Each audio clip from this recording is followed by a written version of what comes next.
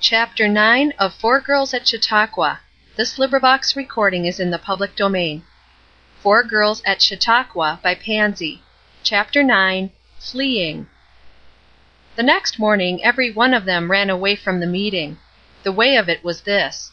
As they came up from breakfast and stood at the tent door discussing the question whether they would go to the early meeting, Mrs. Duane Smithe passed, glanced up at them carelessly, then looked back curiously, and at last turned and came back to them.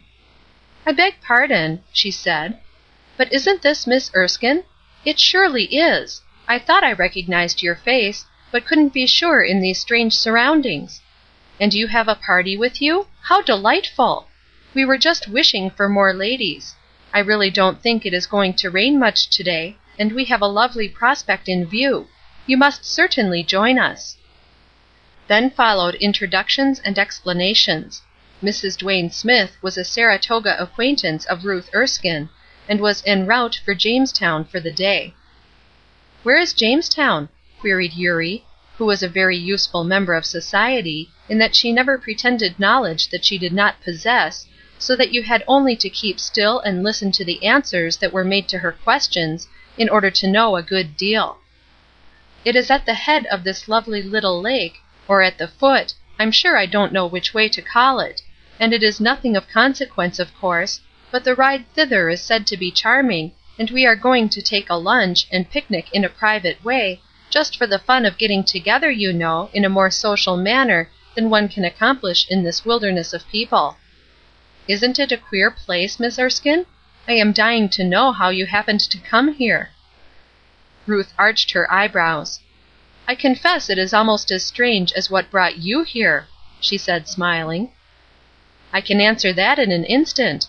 I have a ridiculous nephew here, who thought that a week of meetings from morning to night would be just a trifle short of paradise, so what did he do but smuggle us all off this way.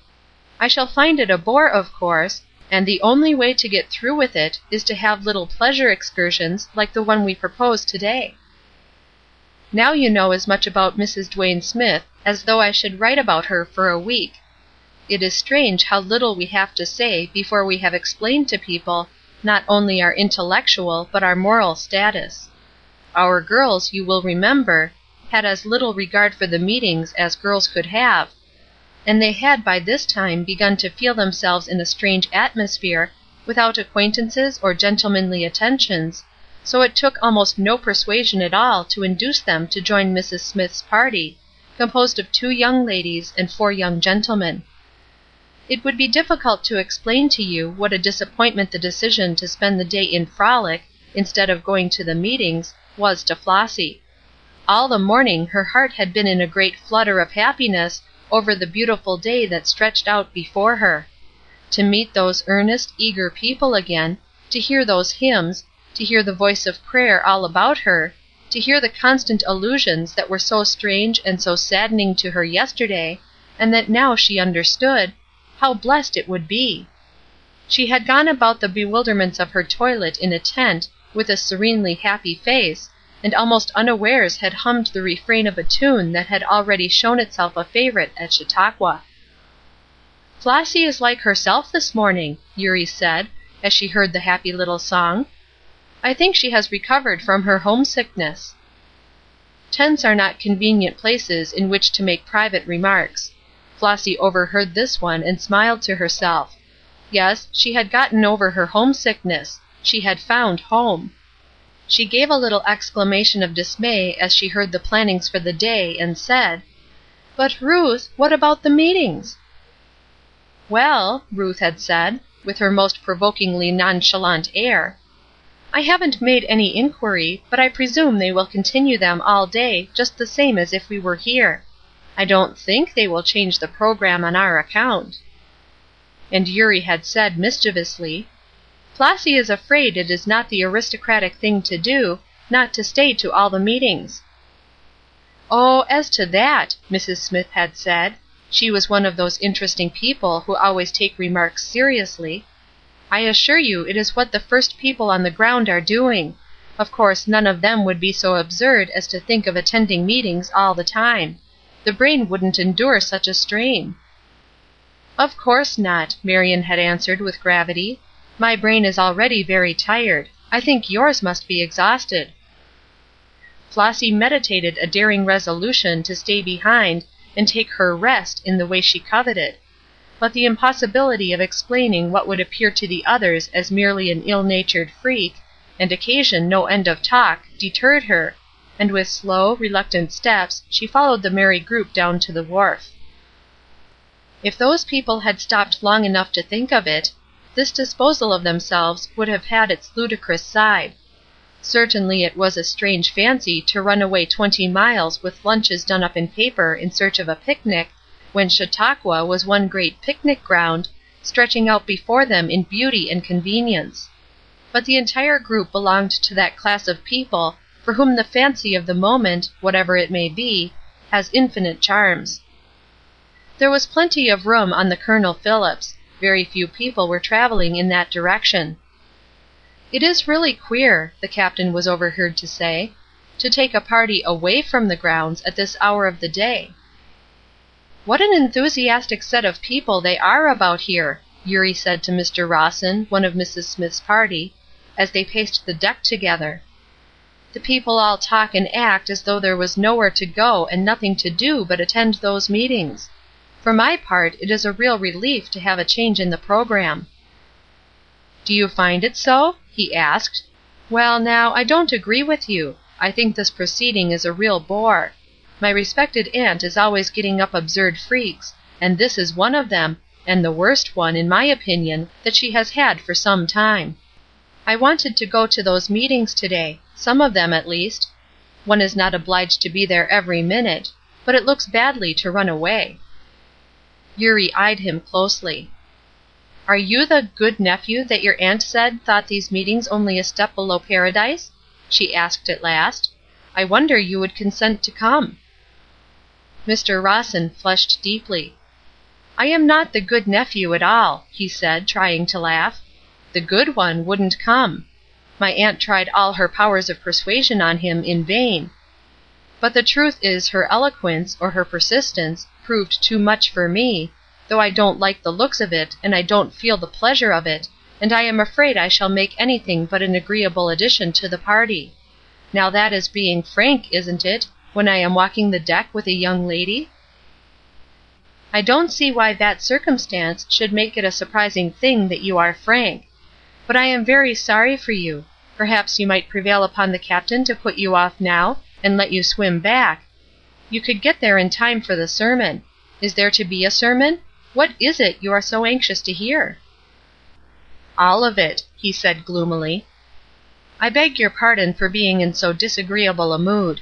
It is defrauding you out of some of your expected pleasure to have a dismal companion. But as I have commenced by being frank, I may as well continue. I am dissatisfied with myself. I ought not to have come on this excursion. The truth is, I meant to make Chautauqua a help to me. I need the help badly enough. I am in the rush and whirl of business all the time at home. This is the only 2 weeks in the year that I am free, and I wanted to make it a great spiritual help to me. I know very well that merely hovering around in such an atmosphere as that at Chautauqua is a help to the Christian, and I came with the full intention of taking in all that I could get of this sort of inspiration, and it chafes me that so early in the meeting I have been led away against my inclinations by a little pressure that I might have resisted, and done no harm to any one. My cousin had the same sort of influence brought to bear on him, and it had no more effect on him than it would on a stone." He stopped, and seemed to give Eurie a chance to answer, but she was not inclined, and he added, as if he had just thought his words an implied reproach, "I can understand now, to you young ladies of comparative leisure, with plenty of time to cultivate the spiritual side of your natures, it should seem an unnecessary and perhaps a wearisome thing to attend all these meetings, but you cannot understand what it is to be in the whirl of business life, never having time to think, hardly having time to pray, and to get away from it all and go to heaven, as it were, for a fortnight, is something to be coveted by us as a great help." Once more he waited for Eurie's answer, but it was very different from what he had seemed to expect. "You might just as well talk to me in the Greek language. I should understand quite as well what you have been saying. I don't think I have any spiritual side to my nature. At least it has never been cultivated if I have. And Chautauqua to me is just the place in which to have a good free easy time. Go where I like and stay as long as I like. And for once in my life not to be bound by conventional forms. If heaven is anything like that, I shouldn't object to it. But I'm sure your and my idea of it would differ. There, I've been frank now, and shocked you, I know. I see it in every line of your face. Poor fellow! I don't know what you will do, for there isn't a single one of us who has the least idea what you mean by that sort of talk, unless you have some young ladies of a different type in your party, and from their manner I rather doubt it. She had shocked him. He looked not only pained, but puzzled. I am very sorry, he stammered. I mean surprised, yes, and disappointed. Of course I am that. I think I had imagined that it was only Christians who could be attracted to Chautauqua at all. I meant to come to stay through all the services. Your aunt, for instance? Eurie said inquiringly. My aunt is a Christian, he answered, and a sincere one too, though I see for some reason you don't think so. There are degrees in Christianity, Miss Mitchell, just as there are in amiability or culture or beauty.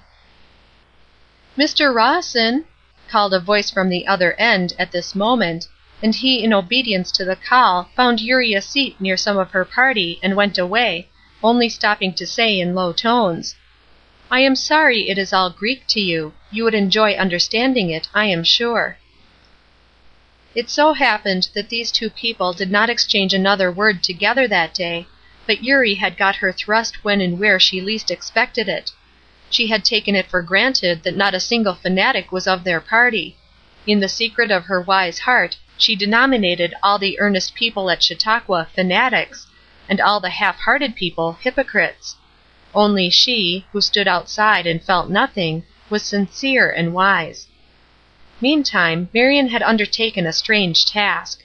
Mr. Charlie Flint was the gentleman who had drawn his chair near her, and said, as he drew a long breath, It is exceedingly pleasant to breathe air once more that isn't heavy with psalm singing. I think they are running that thing a little too steep over there. Who imagined that they were going to have meeting every minute in the day and evening, and give nobody a chance to breathe? Have they exhausted you already? Marion asked. Let me see, this is the morning of the second day, is it not? Oh, as to myself, I was exhausted before I commenced it. I am only speaking a word for the lunatics who think they enjoy it. I am one of the victims of our cousin's whim. He expects to get me converted here, I think, or something of that sort. I wouldn't be afraid of it, Marion said in disgust. I don't believe there is the least danger. Mr. Charlie chose to consider this a compliment, and bowed and smiled and said, Thanks. Now tell me why, please. You don't look like that class of people who are affected in that way. He was wonderfully interested, and begged at once to know why. Marion had it in her heart to say, because they all look as though they had some degree of brain as well as body, but even she had a little regard left for feelings, so she contented herself with saying, savagely, Oh, they, as a rule, are the sort of people who think there is something in life worth doing and planning for, and you look as though that would be too much trouble. Now, Mr. Charlie by no means liked to be considered devoid of energy, so he said, Oh, you mistake. I think there are several things worth doing. But this eternal going to meeting and whining over one's soul is not to my taste. You think that it is more worth your while to take ladies out to ride and walk, and carry their parasols and muffs for them, and things of that sort. Since we are made for the purpose of staying here and showing our fine clothes for all eternity, of course it is foolish to have anything to do with one's soul that can only last for a few years or so. She hardly realized herself the intense scorn there was in her voice, and as for Charlie Flint, he muttered to himself, Upon my word, she is one of them, of the bitterest sort, too. What in creation is she doing here? Why didn't she stay there and preach? End of chapter 9. Recording by Trisha G.